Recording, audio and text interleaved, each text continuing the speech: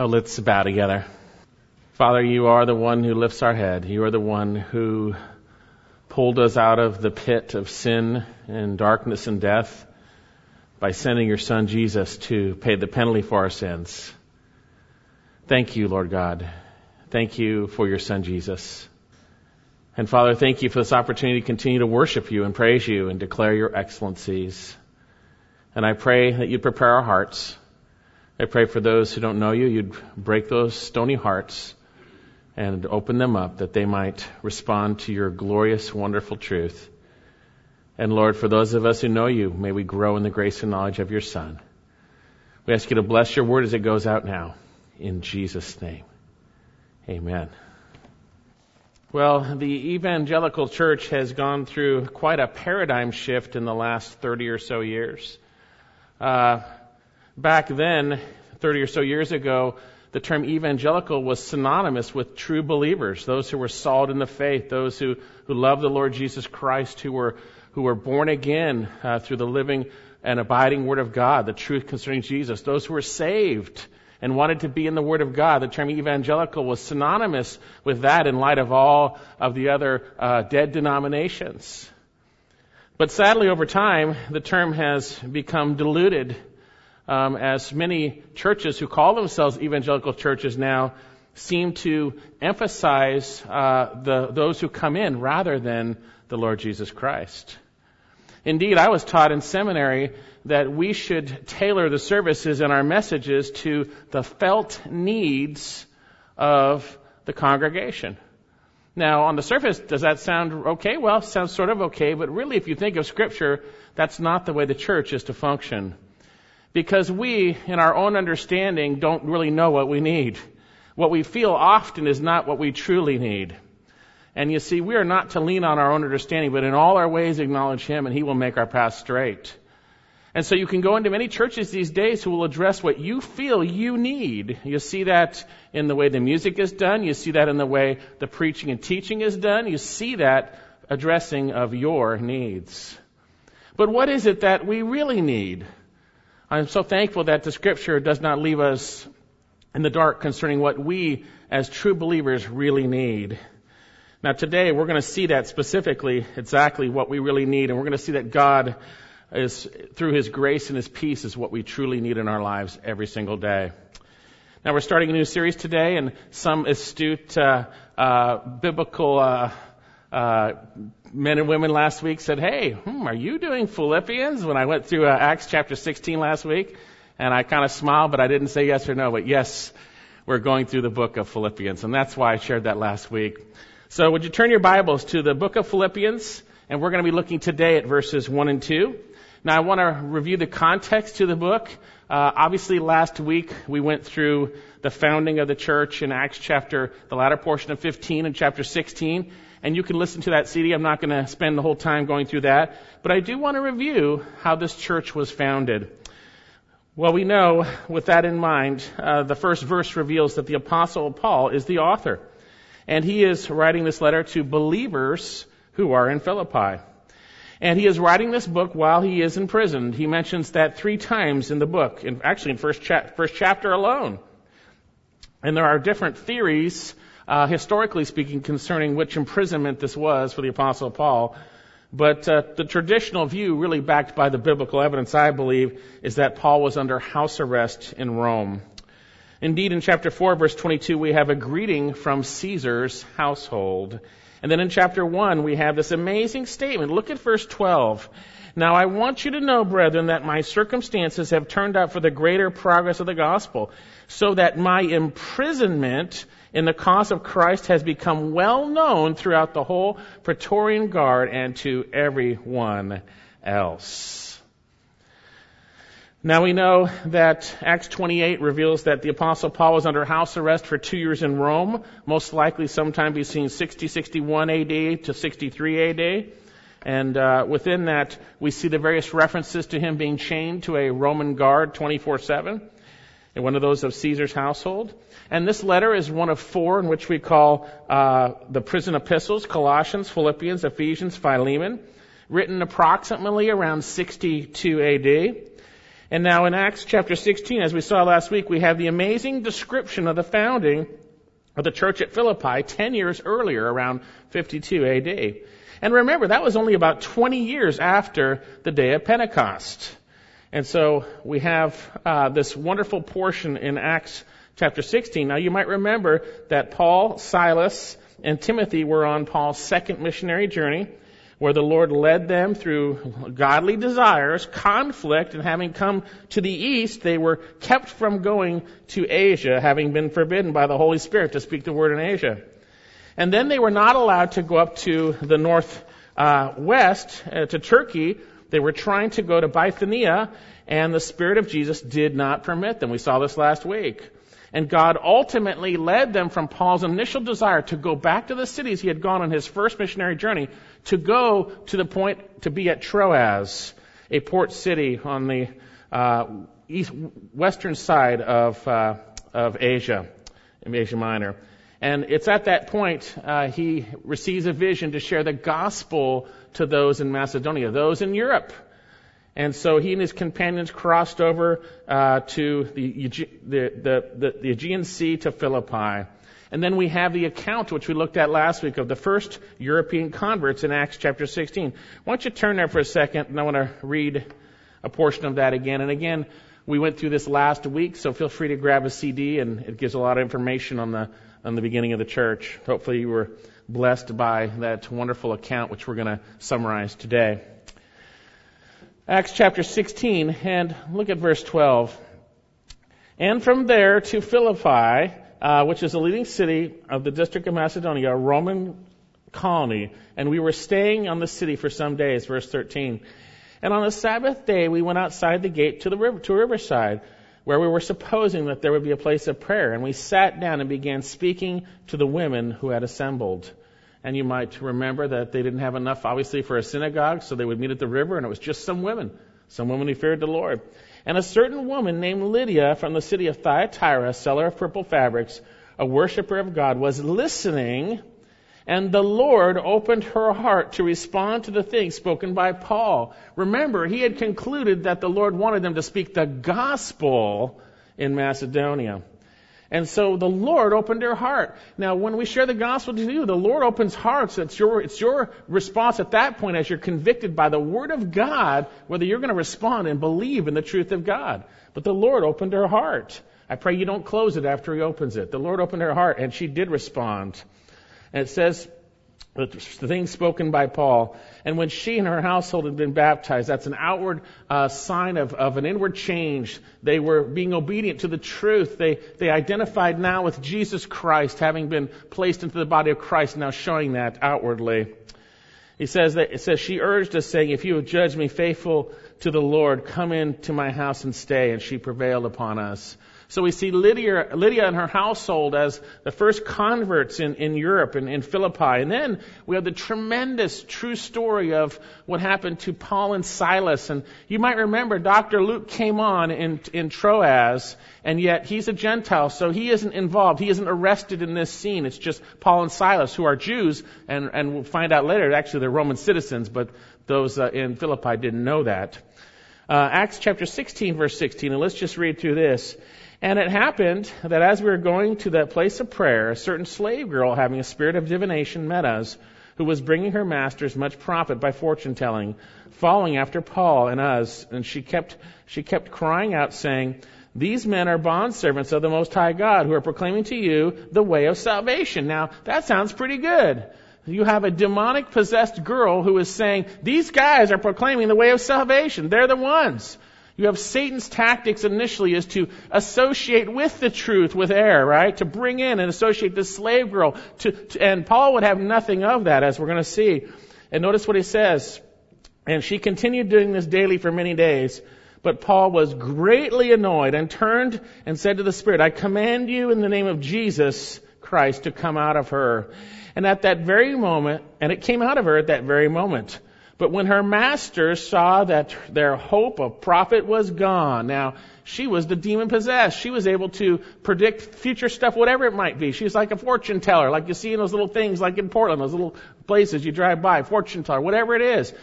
This lady's demon-possessed, and she's making money for her masters. The demons are helping her. Demon gets cast out, no more money, right? And they get upset, okay? They get upset. And what do they say here? But when her masters saw their hope for profit was gone, they seized Paul and Silas. Notice they didn't seize Luke, because earlier he said us. They didn't seize Luke. Luke is a Greek. And they dragged them into the marketplace before the authorities. And when they had brought them to the chief magistrates, remember this is a Roman colony. This is a Roman colony that had the privileges of Rome, a Roman citizenship. When they brought them before the chief magistrates, they said, "These men are throwing our city into confusion, being Jews." You see? Okay, that's Paul and Silas. "And are proclaiming customs which is not lawful for us to accept or observe, being Romans." And the crowd rose up together against them, and the chief magistrates tore their robes off of them, and they proceeded to order them to be beaten with rods. And when they had inflicted many blows upon them, they threw them into prison, commanding the jailer to guard them securely. And he, having received such a command, threw them into the inner prison and fastened their feet into stocks.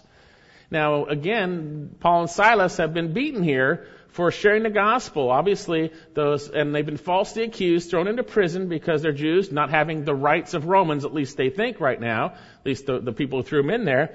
Later on the end of the chapter, we see that they are Romans, and they do have rights. But here, notice what they do. Notice what they do in the middle of the night. But about midnight, Paul and Silas were what? Praying and singing hymns of praise to the prisoners. No, to God. To God. These are true believers who understand God's sovereignty in the situations, that God led them there, and that everything that happens to them when they are following the Lord, God is sovereign over. He's going to use it for good, and they're praising Him. They've been beaten, bloodied. Their wounds, we'll see later on, the jailer will clean them up. They've been beaten, and they are singing praises to God and praying. This is an attitude of a believer who is seeing things rightly, in the midst of great difficulty. And this has an effect on those around. And the prisoners were listening to them. Verse 26. And suddenly there came a great earthquake, so that the foundations of the prison were shaken, and immediately all the doors were open, and everyone's chains were unfastened. This is amazing. And when the jailer had been roused out of his sleep, and had seen the prison doors opened, he drew his sword and was about to kill himself, supposing that the prisoners had escaped. But Paul cried out with a loud voice, saying, "Do not harm yourself, for we are all here." And he called for the lights and rushed in, and trembling with fear, he fell down before Paul and Silas. And after he brought them out, he said, "Sirs, what must I do to be saved?" He had obviously, being in the prison there, they would have Roman prisons, the prison guard would have a house on top, the prison would be below in that sense. Obviously had heard them singing praises to God and praying. Obviously had heard the truth. He knew he needed to be saved. What must I do to be saved? And the answer is, believe in the Lord Jesus Christ, and you shall be saved in all your household. And notice, the Apostle Paul follows up with the truth of God. And they spoke the word of the Lord to him. They shared the truth of the Lord to him together with those who were in his house. And he took them that very hour at the night and washed their wounds. You can see the change. And immediately he was baptized. He's wanting to identify with Jesus Christ in obedience. And he and his whole household. And he brought them into his house and set food before them. And rejoiced greatly. Salvation brings true joy. It brings joy. It brings joy. Sin brings sorrow.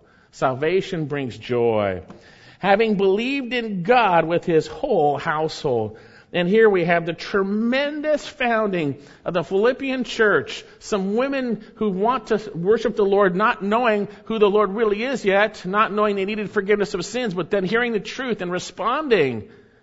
And then this Philippian jailer and his household. We have the church of Philippi founded. Praise the Lord. Now, with this in mind, as we begin our study of Philippians, it's very important to realize that the Apostle Paul and this church were very close. Obviously, they would be. The Apostle Paul had the privilege of sharing the truth of God that they responded to and came to faith. And the Apostle Paul is very close to this church, and they were close to him. Indeed, they alone had supported him when he went to Thessalonica. In fact, 2 Corinthians 11, 8 and 9, and Philippians 4, 15 through 18, we see the Philippians, or the Macedonians, Philippians, same area, had sent gifts to Paul's support for the ministry on multiple occasions. And they were poor. The Macedonians were poor, and they were gracious to send gifts to Paul. And the Apostle Paul was very close to them, and they were close to him. And now at the time of this writing, the church has been around for about 10 years, and Paul is under house arrest in Rome. And within that, we see the Apostle Paul writing a letter to this church, the Philippian church. Now, from the book itself, we have some internal reasons why the Apostle Paul wrote this book. You see in chapter 4 that he desires to thank them for their gracious gifts. We also see that there was certainly a disagreement between some women earlier in chapter 4, Euodia and Syntyche, that needed to be addressed. And we see also that within the church, Paul needed to remind them again, chapter 3, of the dangers. I consider it right to remind you of these things. And certainly there were threats to unity, chapter 2. And Paul also needed to inform them about Epaphroditus and his state. They were concerned about him. And within this, we see it as an encouraging letter. It's a letter that how true believers should function in the context of a relationship with Jesus Christ. And within that should bring joy. So much so we should rejoice in the Lord. And again, I say rejoice. Now, if we look closely at this letter, we see this letter is about a relationship with Jesus Christ. The term in Christ or Christ is mentioned over 37 times in this short epistle. In chapter 1, we see to live is Christ and to die is gain. It's all about Christ. He is our life. In chapter 2, he is our perfect example of obedient humility who took on human flesh and died for us, the suffering servant who is the Lord of all, who will receive praise and honor from every person, every knee will bow and every tongue will confess that Jesus Christ is Lord to the glory of the Father. We see in chapter 3 that he is our focus. He is everything. Gaining and knowing him and becoming like him is everything. And we press on towards that tremendous goal in Jesus Christ. We see in chapter 4, chapter 4, that we are to stand firm in him. And through him and in him we can do all things through Christ who strengthens us. It's his peace that will guard our hearts. He is the God of all peace. And he is the one who strengthens us. He is the one who will supply all of our needs in the context of Christ Jesus. He is our strength and our supply. And so if we look at this letter rightly, we're going to see the Lord Jesus Christ and what he is. So I want to encourage you not to look at this letter through the lenses of your own understanding, but to allow God by his Spirit to inform our hearts concerning what he intended. And so with this in mind, we have everything we need concerning our relationship with the Lord. We have a great and wonderful Savior and Lord, Jesus Christ. So with that in mind, what is it that we truly need as believers? What do we need? The Apostle Paul starts out, I believe, sharing this. Verse 1 of chapter 1. Paul and Timothy, bondservants of Christ Jesus, to all the saints in Christ Jesus who are in Philippi, including the overseers and deacons, grace to you and peace from God our Father and the Lord Jesus Christ. What we're going to see today, I believe, what we really need is to recognize our great privilege in the Lord, to understand our grand position in Christ, and to rest in his great provision. I believe that's what we're going to see today. So first of all, what do we really need? First of all, we need to understand our great privilege. We are actually bondservants of the living God, bondservants of Christ. Paul and Timothy, bondservants of Christ Jesus, to all the saints in Christ Jesus who are in Philippi, including the overseers and the deacons. Here we have the letter addressed initially, the sender, Paul and Timothy. Now, we need to be careful that we don't ascribe the writing of this letter to Timothy. It is not Paul and Timothy writing this letter. Later on, we're going to see it's the Apostle Paul himself that is telling them what they need to understand, inspired by the Spirit. Here in this greeting, it is Paul with his companion Timothy greeting them in the context of what's going on. Now, what do we know about the Apostle Paul? He certainly is an apostle, but yet he doesn't need to say that here, does he? This church is not in rebellion towards him. There's not false teachers that are actively turning their hearts, yet they need to be watching out. They need to be reminded. But they have a good relationship. They understand his authority as an apostle. Not like other letters where he needs to say, Paul, an apostle. Here, he doesn't need to say that at all. He doesn't need to say that at all. He's an apostle, but he just says, Paul and Timothy, bondservants of Christ Jesus. And then we have, along with Paul, we have Timothy. And we need to know a little bit about Timothy, and we're going to learn a lot more in chapter 2. But who is Timothy? Well, we saw him back in Acts chapter 16, didn't we? And that portion reveals he was a native of either Lystra or Derbe, two little towns in the area of Galatia. We know from 2 Timothy, his mother was a Jew by the name of Eunice, his grandmother Lois, and his father was a Greek. Having not been circumcised until he journeyed with Paul, probably indicated he was raised under Greek culture. And we know that he was educated informally by his mother and his grandmother, where he learned the truth, the scriptures that are able to lead one to salvation, chapter 3 of 2 Timothy. And we also know within that he came to Christ. And that by the time the Apostle Paul came upon him in that second missionary journey, as we saw in Acts 16, he was of such proven worth. He was one who was dependable, and Paul desired to take him with him. And he did. He did. And I don't think we recognize how extensively Timothy was a part of the Apostle Paul's life. Paul speaks of him in Scripture as his son in the Lord, son in the faith, true child, his brother, his co-worker, his fellow servant, and fellow slave. He was with Paul in Philippi, Thessalonica, Berea, Corinth, Ephesus, and he is with him in Rome here as Paul writes this letter. He is associated with Paul in the writing of some of his epistles, such as 1 and 2 Thessalonians, 2 Corinthians, Colossians, Philippians. And when Paul wrote to the Romans, Timothy was there as well. He was of proven worth and great use. He was willing to do anything the Apostle Paul wanted him to do in the Lord. And that's a unique quality. Look at chapter 2 of Philippians, verse 19. Chapter 2, verse 19 of Philippians. But I hope in the Lord Jesus to send Timothy to you shortly, so that I also may be encouraged when I learn of your condition. I'm going to send him to find out how you're doing, and I think it's going to be good, and I'll be encouraged. That's what he's saying. For I have no one else of kindred spirit who will genuinely be concerned for your welfare. What a statement is that? This guy I know he'll be concerned about your spiritual welfare. I have no one else. Timothy. He says, for they all seek after their own interests, not of those of Christ Jesus. That's the key, by the way.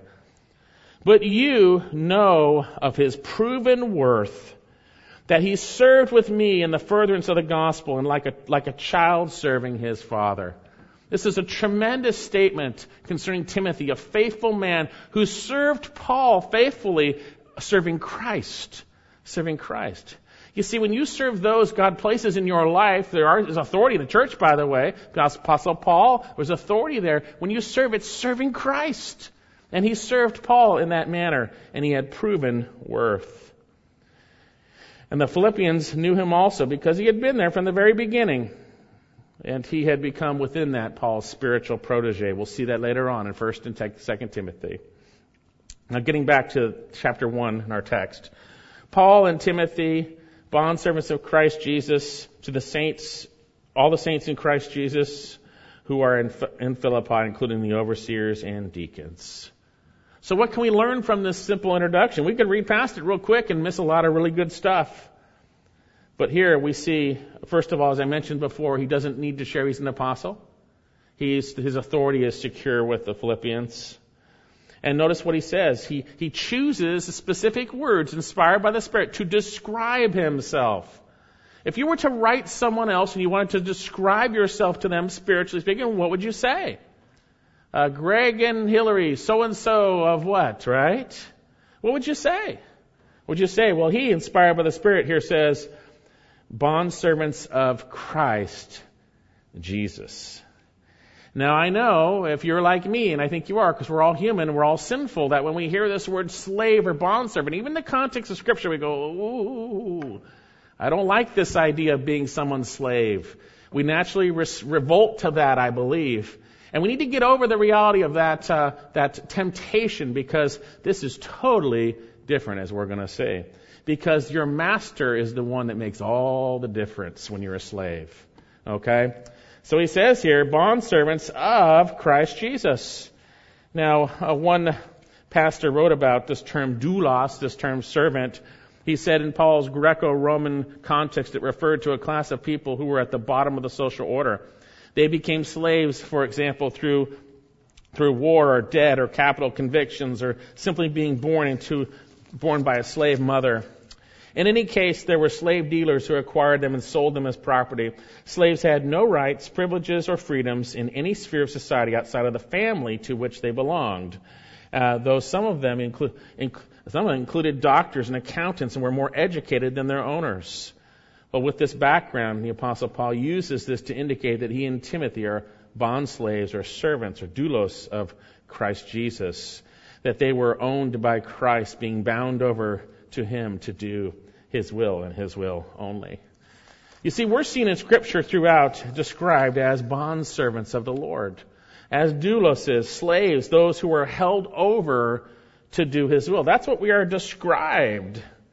And we see very clearly that to be a slave, you need to be purchased or bought or taken possession of from a master, right? And when did that happen for us? When did the Lord take possession of us? You see, we were in rebellion when we were born. We were in our sins, doing our own will. We could care less about what God said unless it benefited us. We were in rebellion. And yet there was a time, if you're a true believer, where God took possession of you in a relationship. Turn to 1 Peter chapter 1. We see how it was done. There was a price paid. There was a purchase price paid to buy us from the slave market of sin into being slaves of a wonderful master who gave himself for us. 1 Peter chapter 1, verse 17. And if you address the Father as one who impartially judges according to each man's work, conduct yourselves in fear during the time of your stay upon earth, knowing that you were not redeemed, that's the price paid, from perishable things like gold or silver from your futile way of life inherited from your fathers. That's our sinful way that was empty and vain. But with precious blood, as of a lamb unblemished, spotless, the blood of Christ. For he was foreknown before the foundation of the world, but has appeared in these last days, last times, for the sake of you. You see, Jesus Christ paid the price to purchase us from our sinful life, to bring life for us, to purchase us, to buy us, to redeem us from our futile way of life inherited from our fathers, from our sins. In 1 Corinthians chapter 16, verse 9, the Apostle Paul has to remind the Corinthian believers that they are not their own. They are not their own. They are not their own masters. Or do you not know that your body is the holy temple of the Holy Spirit, 1 Corinthians 16:9, who is in you, whom you have from God, and that you are not your own, for you have been bought with a price? Therefore glorify the Lord with your body. Paul and Timothy were bondslaves of Christ Jesus in the sense that they were owned by Christ. They had been purchased through his death on the cross, and they had been bound over to do his will and his will only. They recognized they were bondslaves of Christ, and they had surrendered their wills to the authority and will of their master. You see, we have this problem where we don't surrender our wills. We want to do our own thing. And guess what? If it has to do with sin, and it doesn't have to do with Christ, there is bondage. You see, sin brings death. Sin brings bondage. And we were bondslaves to someone else. We were bondslaves to self rather than God. You see, everyone is a bondslave. Everyone's going to serve somebody or something. You're either going to align your will with a good and gracious God who bought you with a great price, or you will serve the cruel taskmaster of sin and selfishness. And we as believers understand that now. We didn't understand it before. We understand the drudgery of being caught up in sin. Turn to Romans chapter 6. The Apostle Paul makes this point clear for believers who are no longer in sin, bondage to sin, because they've been set free. They have died to sin, and we are in Christ. Romans chapter 6. I'd like to read the whole thing, but I'm just going to read part of it. Romans chapter 6, verse 16. Do you not know that when you present yourselves to someone as slaves for obedience, you are a slave to the one whom you obey, either of sin resulting in death or obedience resulting in righteousness? We can present ourselves to sin and we become slaves to that sin. You know right away when you have a bad attitude, you are immediately enslaved unless you confess it, right? You know right away if you start worrying, you are immediately enslaved unless you confess it and are set free. You know right away when you get angry and it's wrong, you're immediately enslaved unless you confess it and set it free and are set free by the Lord. You see, Jesus made it clear that the one who sins becomes a slave of sin. But if the Son has set you free, you are free indeed. We were slaves to sin. We thought we were free. We were free to sin, weren't we? But we were slaves. And now we're slaves to Christ and we're free to righteousness. And he goes on here.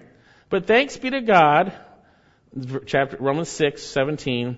But thanks be to God that though you were slaves of sin, you became obedient from the heart to that form of teaching which you were committed. You believed the gospel and you were obedient to it. And having been freed from sin, you became slaves of righteousness. That's good, right? And I am speaking in human terms because of the weakness of your flesh. For just as you presented your members as slaves to impurity, lawlessness, resulting in further lawlessness, so now present your members as slaves to righteousness, resulting in sanctification. For when you were slaves of sin, you were free in regard to righteousness. Hey, when you were a sinner enslaved to it, righteousness wasn't an issue, right? Okay? Because you're in sin, right? And he says here, if you were free in regard to righteousness, therefore what benefit then were you deriving from the things which you are now ashamed? For the outcome of those things is death. But now having been freed from sin and enslaved to God, you derive your benefit resulting in sanctification and in the outcome eternal life. For the wages of sin is death, but the gift of God is eternal life in Christ Jesus our Lord. And again, when I hear the term slave or servant, bond slaves of the Lord, it strikes us in our flesh. We feel like our freedom is gone. We're going to be enslaved, right? Well, it's different because your master is everything. And our master, Jesus Christ, gave himself for us. He died for us. He loves us. He is good. He is merciful. He is kind. He is gracious. He is loving. He is a master who will reward us for our service in him. This is a gracious, wonderful master. Think about, a job where you have a horrible boss versus a wonderful boss. What a difference. What a difference. And we have a wonderful master. You see, when you're a servant, your master is everything. And we are servants of bond servants of Christ Jesus if you come into faith. Concerning Epaphras, who was called a bondslave twice in Colossians 4, another pastor writes, Epaphras was a man who was not at his own disposal, but a man at his master's purchased property, bought to serve his master's need, to be in his beck and call for every moment. The slave's sole business was to do as he is told. Christian service, therefore, means first and foremost living out the slave relationship to one's Savior. And in that context, it's obedience to our Savior, and it's good for us, and it's good, and it's wonderful. You see, all throughout Scripture, those who are truly saved are seen as servants of the living God. It is not a bad thing to be a servant of the living God. It is a good thing. It is a good thing. And there's nothing more blessed in one's life to actually be serving the living God. If you want to have joy, serve the living God. You want to have joy, serve the Lord. Serve yourself if you want hardship, trial, and trouble. You get a little temporal happiness here and there, but it all leads to death. If you want to have joy, give over your will to Christ and serve Him. Look at Deuteronomy chapter 10. We see that God's servants are described here. Deuteronomy chapter 10, verse 12. And again, fight that human fleshy response of seeing the idea of being a servant as a bad thing to Christ. It's a wonderful thing. What a great, wonderful master we have, who loves us, who's kind, who's merciful, who's forgiving. Wonderful master. Deuteronomy chapter 10, verse 12. And now Israel, what does the Lord require from you? Lord your God require from you? What does He require? But to fear the Lord your God, to have a right view of Him, to respect and honor and reverence, to walk in all His ways, and to love Him, and to serve the Lord your God with all your heart and with all your soul. To serve the Lord your God with all your heart and all your soul. That's what He requires. You see, when we come into a relationship with Him, it's not so that we can do our own thing just because we're forgiven and now we got the guilt removed. No. We've been delivered into His kingdom to serve Him. A little later on in chapter 10 of Deuteronomy, verse 20, you shall fear the Lord your God, you shall serve Him and cling to Him, you shall swear by His name. He is your praise, He is your God who has done great and awesome things for you, which your eyes have seen. We serve Him out of a response to what He has done for us. He is a great and gracious and wonderful, merciful master. Later on, Deuteronomy 11, verse 13, it shall come about if you listen obediently to my commandments, which I am commanding you today, 11:13, to love the Lord your God and to serve Him with all your heart and your soul, all your soul. He will give you rain for your land in its season, and early and late rain you may gather your grain and your new wine and your oil. He will give grass for your fields. He will give grass for your fields for your cattle, and you shall eat and be satisfied. Beware lest your hearts be deceived and you turn away and serve other gods and worship them. Beware. Beware. And in Samuel's farewell address in 1 Samuel before that, go to Joshua chapter 24. Joshua 24. And I've shared this with you before, but I knew this word of God, but I wasn't following the Lord. And when the Lord brought His heavy hand upon my life, I knew the truth, and He convicted me. And the verse He convicted me with was, choose this day whom you'll serve. Choose this day. And when I chose Him, I repented of my sins and trusted in Christ. I knew I was serving myself. I knew I was living for myself. I knew I was sinning. Joshua chapter 24, verse 14. But it's an offer. It's not a command, in a sense, God doesn't demand that. He'll let you make your choices. Joshua 24, verse 14. Now therefore fear the Lord and serve Him in sincerity and truth, and put away the gods which your fathers served beyond the river and in Egypt, and serve the Lord. Serve the Lord. Serve the Lord. And if it is disagreeable in your sight to serve the Lord, choose for yourselves today whom you will serve, whether the gods of your fathers you served who were beyond the river, or the gods of the Amorites in whose land you are living. But as for me and my house, we will serve the Lord. I don't think many people in these evangelical churches these days see themselves as servants of the Lord. Maybe people in leadership ministry, they do maybe. I don't know. But it seems like they just come to enjoy the show and have a little pep talk and then go live their lives the way they did last week and then come back again for another nice show. Well, the reality is, if you've come to faith in Jesus Christ, you are a servant of the living God. You are a bondservant of a good, gracious God who gave Himself for us. He loves you. He's merciful. He's kind. And when you serve Him, there's no drudgery in that. There's just joy. There's just joy when you truly submit your heart and will to Him. Will you do that? Will you do that? So then, we have a great example from them here.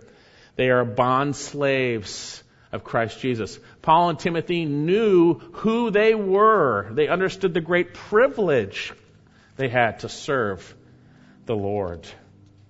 And then notice back in our passage, they understood their ultimate purpose, but also They understood their great position. Not only did they understand their purpose as servants, okay? You want to know why you're here? You're here to serve the Lord. And there's joy in it. There's joy in it. And then they understood their position in Christ, that they were saints. Back in our passage, Philippians chapter 1. Paul and Timothy, bondservants of Christ Jesus. That's what they're doing. That's who they are. To all the saints in Christ Jesus who are in Philippi, including the overseers and deacons. You see, this world is divided into two groups. There are the saints and the ain'ts, right? There are those who are truly saints and those who aren't.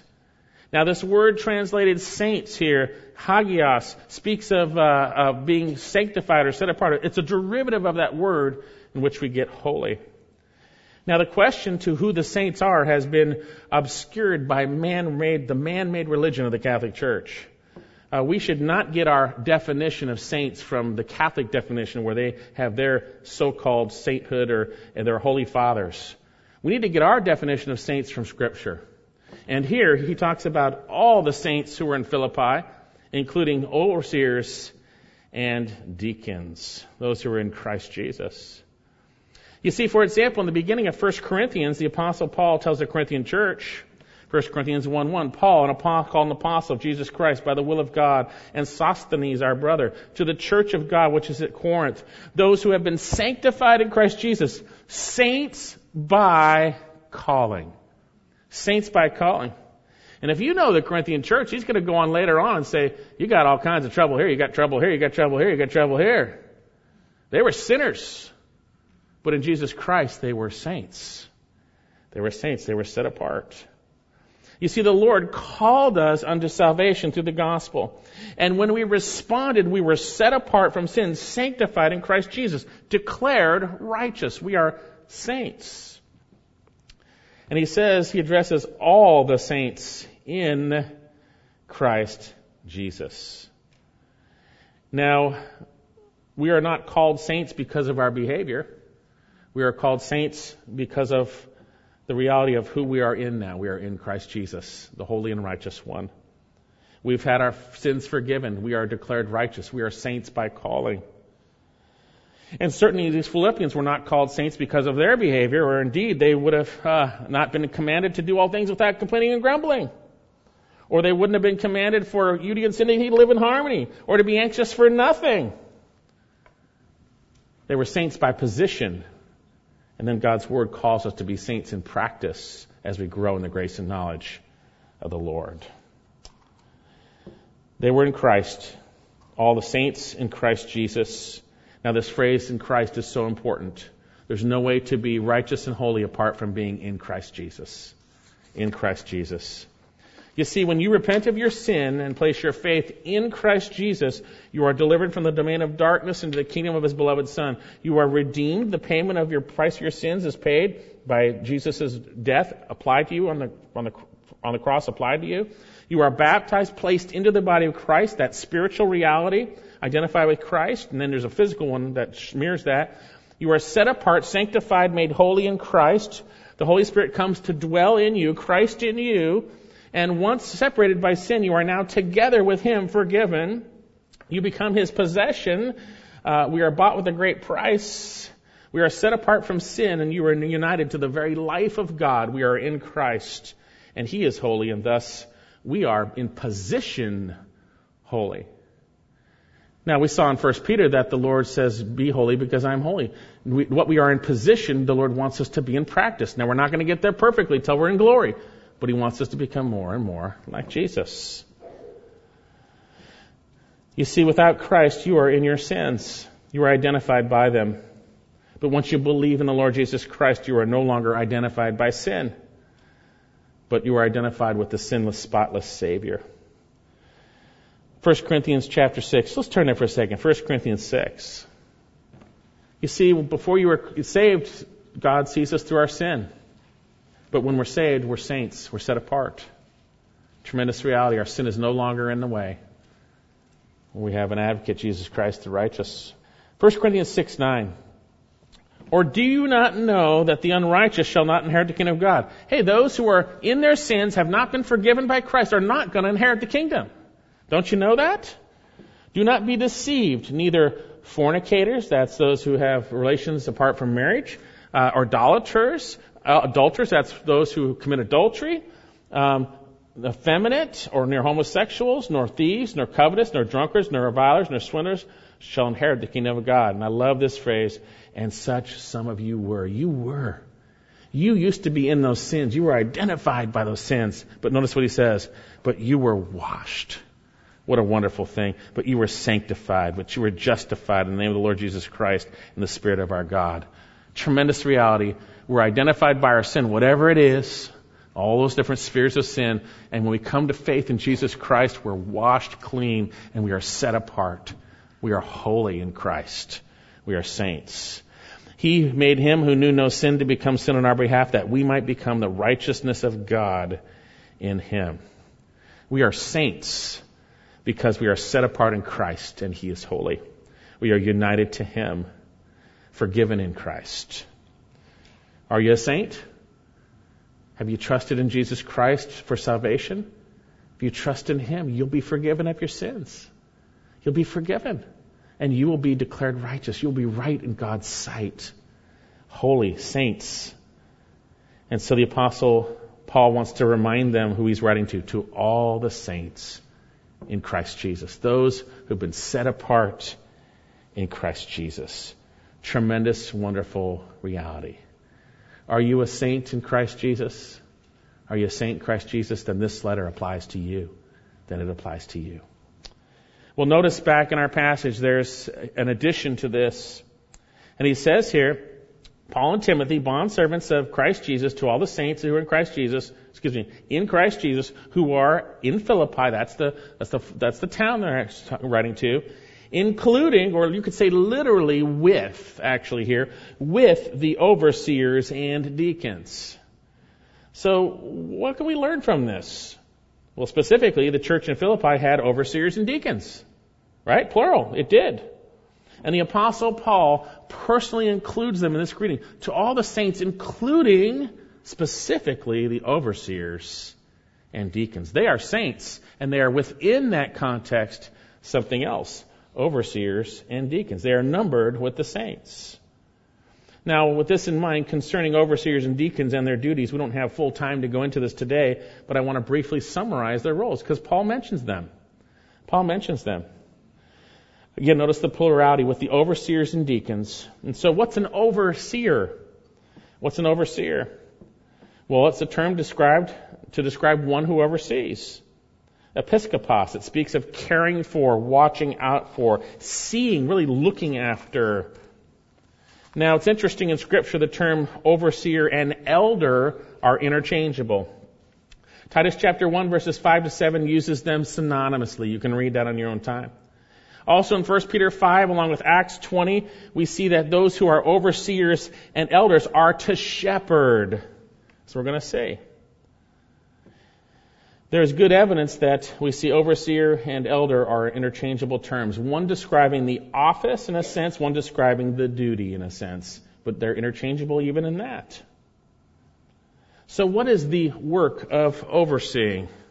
Well, obviously it has the idea of oversight, watching out for, looking after the flock of God. The overseers within the church of Philippi of all the saints in Christ Jesus. They're looking over and watching over the saints in Philippi in Christ Jesus. Now, 1 Timothy 3 reveals that God gives some men, not women, the desire to the office and the work of an overseer. And then we see in Acts chapter 20-28, His Spirit appoints them in the church, as we see in 1 Timothy 3 and Titus 1, through the human recognition that those men meet the spiritual qualities revealed in those passages.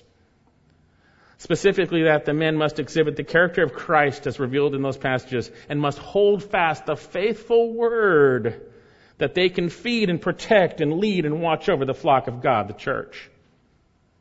Indeed, in Hebrews chapter 13, 1 Peter 5, Acts 20, 1 Thessalonians 5, clearly reveal that overseers, or what overseers are to do. Specifically, they are to shepherd the flock, watching over their souls, and they are those in charge over them, looking after, guarding the flock, feeding them with the Word of God. Turn to Hebrews chapter 13. Hebrews 13. Hebrews 13. I'll start with verse 7. Remember those who led you. They were leading them. You got to submit to be led, by the way. Remember those who led you, who what? Spoke the word of God to you. And considering the result of their conduct, imitate their faith. Imitate their faith. Go down to verse 17 of chapter 13 of Hebrews. Obey your leaders and submit to them, for they keep watch over your souls. As those who will give an account, let them do this with joy and not with grief, for that would be unprofitable for you. We see in 1 Peter 5 they are to shepherd the flock of God, awaiting the chief shepherd and his reward. We see in 1 Thessalonians 5 that the body is to appreciate those who diligently labor among you, exercising oversight. We see that. Those who have charge over you in the Lord and give you instruction. You're to highly esteem them in love because of their work. Their work is being in charge over you and giving you instruction. That's what it is. 1 Thessalonians 5, 12 and 13. We know from Acts 20, and you can read this on your own time, that they are to shepherd the flock because there are threats to the flock from within and without. So then, we see that elders specifically are to do these things. We also see that within elders there are those who have different giftings. Turn to 1 Timothy chapter 5. Within elders and overseers. Again, synonymous. 1 Timothy 5. Verse 17. Let the elders who rule well or lead. Let the elders who lead or rule well, that means they're doing a good job, says be considered worthy of a double honor. Especially those who work hard at preaching and teaching. There are elders who watch over the flock. They meet the qualifications. They're watching over spiritual condition. But there are also those who work hard, especially at preaching and teaching. And I believe those are those who have a gift of pastor-teacher, who are also elders. For the Scripture says, you shall not muzzle the ox while he is threshing, and the laborer is worthy of his wages. So we live in a society these days, brothers and sisters, where no one wants to submit to anybody. This rebellious attitude has entered into the church. I see it. You probably see it. People do not want to voluntarily submit to their leaders. Yet Christ is the head of the church, and He has ordained the relationship within the church for their good. For their good. So if you have this attitude, then you are rebelling against Christ, because He is the one, through His Word, who says, obey your leaders and submit to them, for they watch out for your souls. Right? And obviously, if you're going to submit to them, they're going to tell you something, right? Right? So with that in mind, in a nutshell, elders are overseers, they're shepherds, they're those men who in the Holy Spirit has created a desire, and they've been appointed through the qualifications of the Word of God to look out, to protect, to lead and feed the flock to the unadulterated Word of God. They watch out for the spiritual condition of the flock. They are spiritual leaders who lead by example of faith, yielding completely to the head of the church, who is Jesus Christ. So then, Paul to and Timothy to the saints in Philippi in Christ Jesus or with the overseers. And notice he includes, back in our passage, including the overseers and deacons. This is a troublesome passage for some Baptist churches because they don't have overseers, they have only deacons. Now, I'm just being joking here. There are a lot of good Baptist churches that are solid in the Word that have one little problem that I have. They call their leaders deacons rather than overseers. And we'll talk about that in a minute. But here there are two different groups in the Bible. There are the overseers who are leaders, who rule, who share the Word of God and watch over your souls, who have charge over you. And there are also deacons. Now this word deacon simply means servant. That's exactly what it means. And there are two words that were not translated in our English translations. They were not translated, but transliterated. And by the way, that makes it difficult to understand them because they're transliterated. One is deacon, so we have the word deacon. It means servant, literally servant. The other one is baptize. It means to identify with, place into. They were transliterated just right over from the Greek, baptizo and diakonos, right? And so we can have a misunderstanding to what a deacon is. But here specifically, the term deacon means simply servant. That's what it means. Those who are watching over, overseers, and the servants. And these are recognized, because everyone should be serving, right? We're all bond servants, right? But there is a special, evidently recognized class of servants called deacons. They are recognized servants who meet the qualifications of this recognition in the Word of God. And again, as I mentioned earlier, there are some Baptist churches who have kind of skewed this by calling their elders basically deacons, so then they require them to meet the qualities of leaders rather than just those of servants. That's what we're going to see. Deacons do not lead, they serve. They meet the physical, temporal needs of the body of Christ as they lead, as led by Christ, according to His strength alone. Turn to 1 Timothy 3, and we have the qualifications for deacons. For servants, recognized servants in the church. 1 Timothy 3, verse 8. Deacons likewise must be men of dignity, not double-tongued, not addicted to much wine, or fond of sordid gain, but holding to the mystery of the faith with a clear conscience. It's the faith in Jesus Christ, by the way. And let those also first be tested. You don't just say, that looks like a good deacon. Okay, let's appoint that person. There's a testing that goes on. There's a testing. Let them first be tested. Then let them serve, let them deacon as deacons, or let them serve as servants, if they are beyond reproach. Women, and now it adds in women in this context. Women, likewise, be dignified, not malicious gossips, but temperate, faithful in all things. Let deacons be husbands of only one wife, one woman men, and good managers of their children and their households. For those who have served well as deacons, those who have deaconed as deacons, obtain for themselves a high standing and great confidence in the faith that is in Christ Jesus. Deacons are recognized servants. Recognized servants, men and women. And because we see men and women, they don't lead, because women are not to lead or exercise authority. It is a serving position completely. And we see an example of a woman who is a servant, who is a deacon. Turn to Romans chapter 16. Romans chapter 16. Verse 1. And notice the description that Paul has of her. It's pretty awesome, by the way. I commend to you our sister Phoebe. She's a sister in the Lord, okay?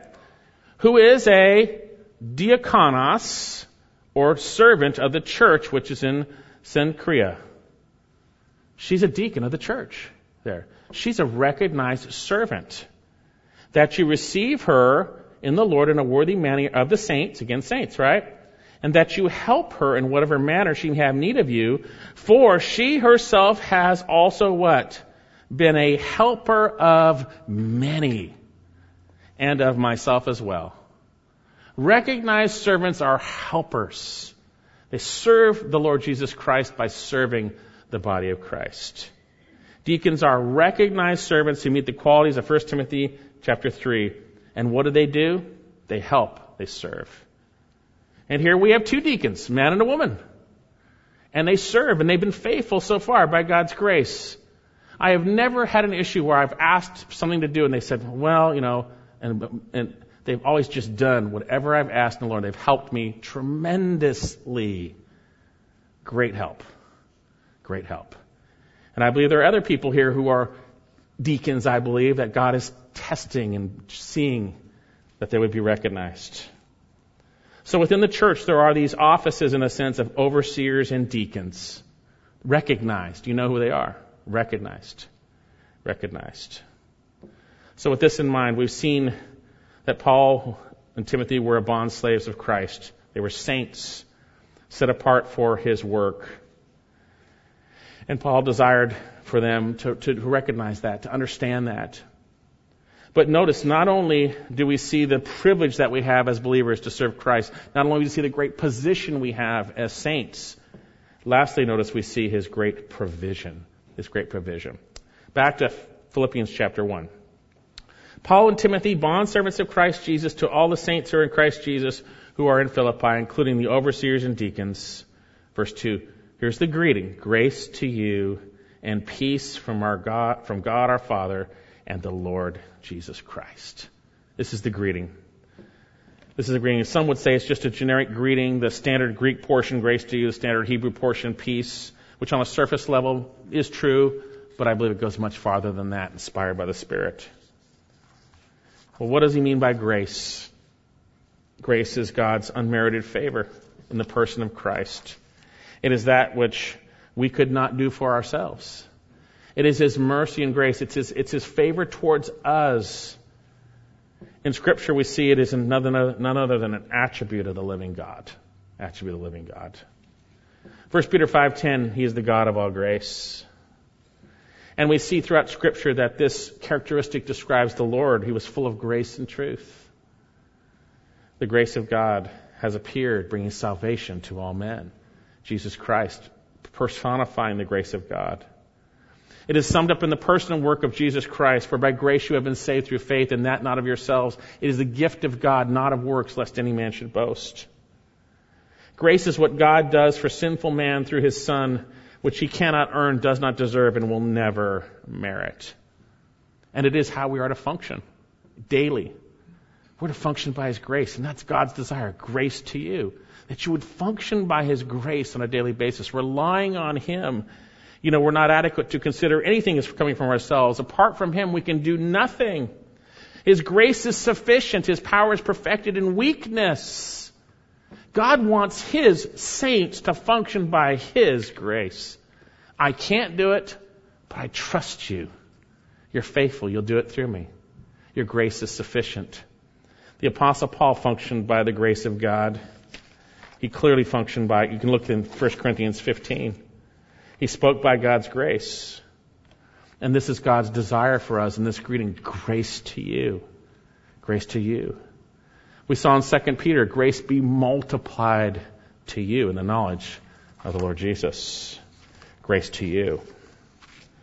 Do you see God's grace in the person of Christ as your provision for life? He's all you need. Trust in Jesus. He's gracious. He's merciful. He will, by His grace, provide for you. He will, by His grace, lead you and direct you and take care of you. And guess what? There's the result of grace, which is peace. Grace to you and peace. Peace never comes before grace. You see, we were at enmity with God, and when we trusted in Jesus Christ, we were justified and we had peace with God. We're at peace now. But yet personally in our day-to-day actions, the Lord Jesus made it clear, my peace I leave with you, right? Not as the world gives. He is the God of peace. Philippians chapter 4. He will guard our hearts and minds in Christ Jesus with His peace if we rely on His grace. We trust in Him. We depend on Him. We take our requests to Him. We're thankful to Him. You see, He is the God of peace. The God of peace. Grace and peace don't come from experience, don't come from worship, do not come from going to church, do not come from service or from a book. Notice our passage says, grace to you and peace from God our Father and the Lord Jesus Christ. This is what God wants for His people. This is Paul's inspired desire for the Philippian church and for you and I, saints. Grace to you and peace. May you function in God's grace. May you have the peace that results from walking rightly with the living God. Let's pray. Father, I thank you so much for your word, and I thank you for this introduction. And Lord, I thank you for your desire that we receive your grace and that it's multiplied in our lives. That we walk in the context of total dependence in your Son, Jesus Christ. Thank you, Lord God. And Father, we thank you that when we are right with you, we have peace. And you are the God of all peace, and that's your desire for us to walk in the context of your peace. Father, I also thank you for the great privilege it is to serve you, to be your servants, servants of a great and wonderful Savior, your Son, Jesus Christ. I thank you that we've been set apart, that we are saints by calling, that our sins have been forgiven. And Lord, I pray we wouldn't forget this little greeting in our day-to-day lives, that we would allow you to minister through us by your grace, and that we would rest in your peace. Pray this in Jesus' name.